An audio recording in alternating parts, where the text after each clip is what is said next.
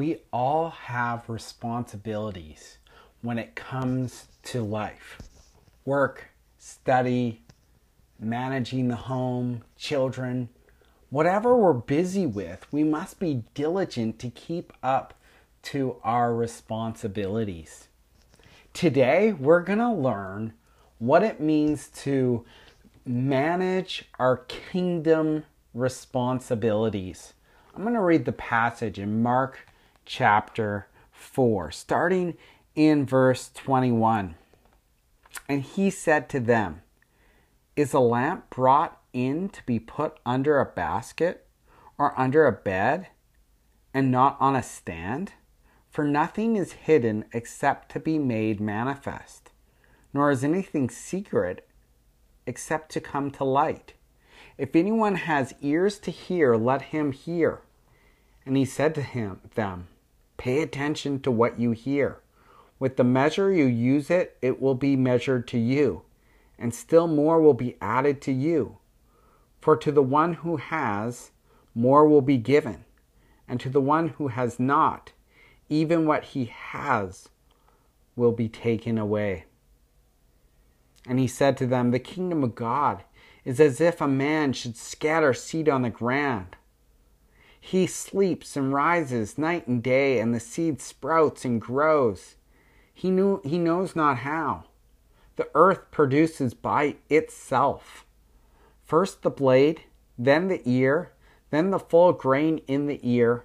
But when the grain is ripe, at once he puts in the sickle, because the harvest has come." And he said, "With what can I compare the kingdom of God? Or what parable shall I use for it? It is like the grain of a mustard seed, which when sown in the ground is the smallest of all seeds on the earth. Yet when it is sown, it grows up and becomes larger than all the plants and puts out large branches, so the birds of the air can make its nest." Jesus, in this series of 3 parables, cracks open the kingdom of God for us so that we can get a glimpse. Last week, we learned that God is at work scattering the seed of his good word. We learned that there were 4 different types of soil, and one of them was the genuine Christian, this good soil. Those who are marked by hearing God's word, accepting it, and bearing good fruit. Some 30-fold, some 60-fold, and others 100-fold. Today, we're going to learn our responsibility as members of the kingdom and God's responsibility of the king of his kingdom. You see, this passage now narrows in on what is the expectation of those who hear God's word and apply it to their lives. We're going to learn in the first parable that we must shine our lights. The second, we must listen to God's word. And the third, and most importantly, God must. He has a responsibility to cause the growth. It's not in our power, our doing, but it's God who causes the growth. But let's take a look at this first parable. We must shine our lights, verses 21 to 23. The first verse teaches us a very basic but fundamental lesson. Light is designed to shine. It is not designed to be hidden, to hide under a bushel or a basket. It is meant to shine. Jesus is speaking to this very small group, hidden from the crowds. But what he says is, what is spoken in secret must come out and be proclaimed to the world. The truth that Jesus entrusted to his disciples and that was hidden from the crowd was never intended to keep it that way, but Jesus wants to send out his disciples to be the light of the world, to spread the message far and wide. Brothers and sisters, if you're a Christian, the secret of the kingdom has been revealed to you. We cannot keep this truth to ourselves, but we must shine our lights, both declare and demonstrate the good news of Jesus in our neighborhoods. We must shine the light. Second, we must listen to the word of God. I love how the Lord Jesus describes it in John chapter 10. We are his sheep. He is the shepherd. We must hear his voice. And in fact, he says, those who are my sheep, they will hear my voice.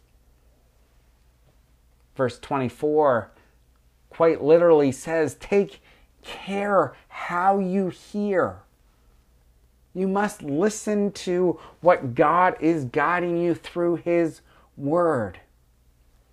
You see, we can get excited about being the light, but we cannot pass on what we don't possess. We cannot share what we don't have, what we don't know. How we listen is so important. Verse 24 talks about the measure of the responsibility. Though much has been given, much responsibility there is. When there's half-hearted attention to God's word, there will be half the blessing.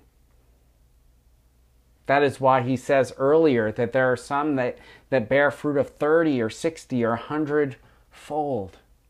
If you do not use it, you lose it. Even in this short episode, we must prepare our hearts to act upon what God's word says and live in the light of it. And if we do that, if we let it sink in, it will produce a mighty fruit. But if not, it'll be snatched away, leaving us ineffective in our Christian lives. You see, either we're moving forward or backwards.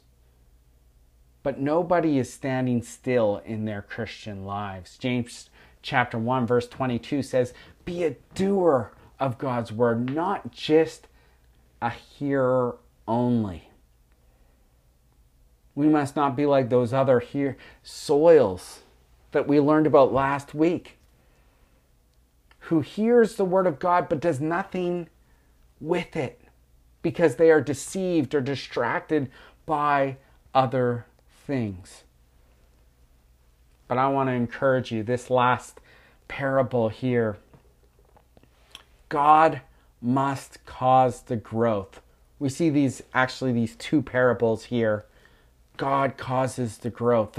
The second one here is that the kingdom of God is like a man who scatters a seed on the ground. He doesn't know what's going to happen. He goes to sleep, he rises, and suddenly the crop is growing. This word scatter is the word broadcast. He's broadcasting it far and wide. And yet the seed sprouts and it grows. You see, our job is to do the broadcasting. God's job is to do the blessing. We must be faithful, but then at the end of the day, we sleep, we pray, and we leave the results up to God. Notice in verse 28, it says that it's by the seed, by itself, it grows. The Greek word is automate, where we get the English word automatically.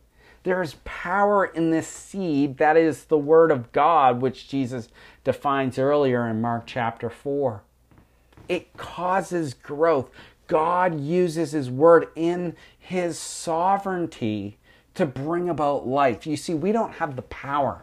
You don't have the power to change your life. You don't have the power to change your marriage. You don't have the power to change your church, but God does.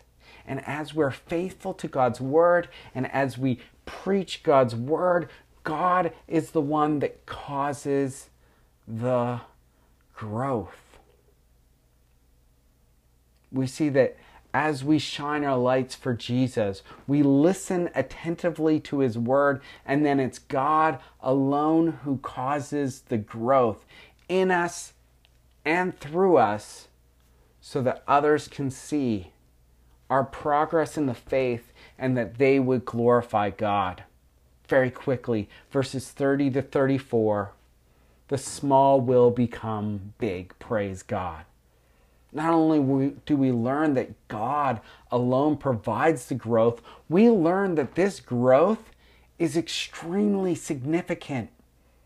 Remember the context that we're in. The Roman Empire, this massive empire, is oppressing the Jewish people.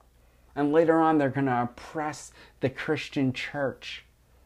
Jesus himself is being opposed by religious leaders. They're plotting with the Herodians on how to kill him. His family, his own family, rejected him. The crowds come to him just to get something. There's only a very small group of his disciples that are actually listening to these parables, and they look around and they think, well, we're uneducated people. How are we going to make a difference?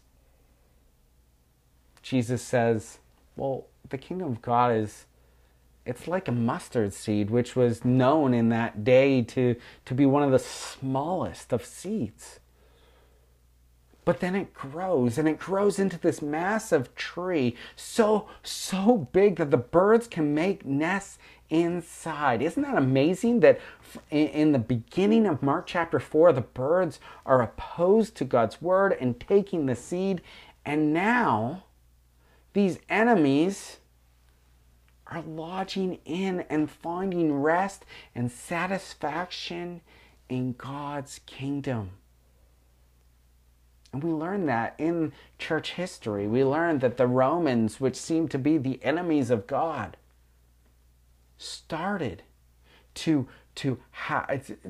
got converted. And then once they were converted, we see that they were saved and they were glorifying God.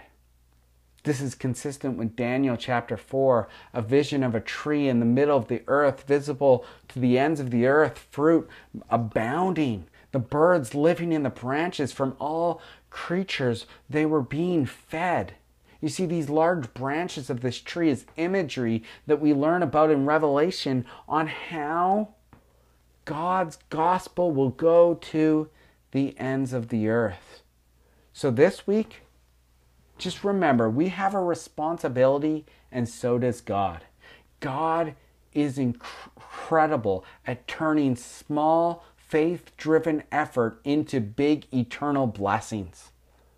This week, let us shine our lights, broadcast the gospel, and trust God will do the work in his time and his way.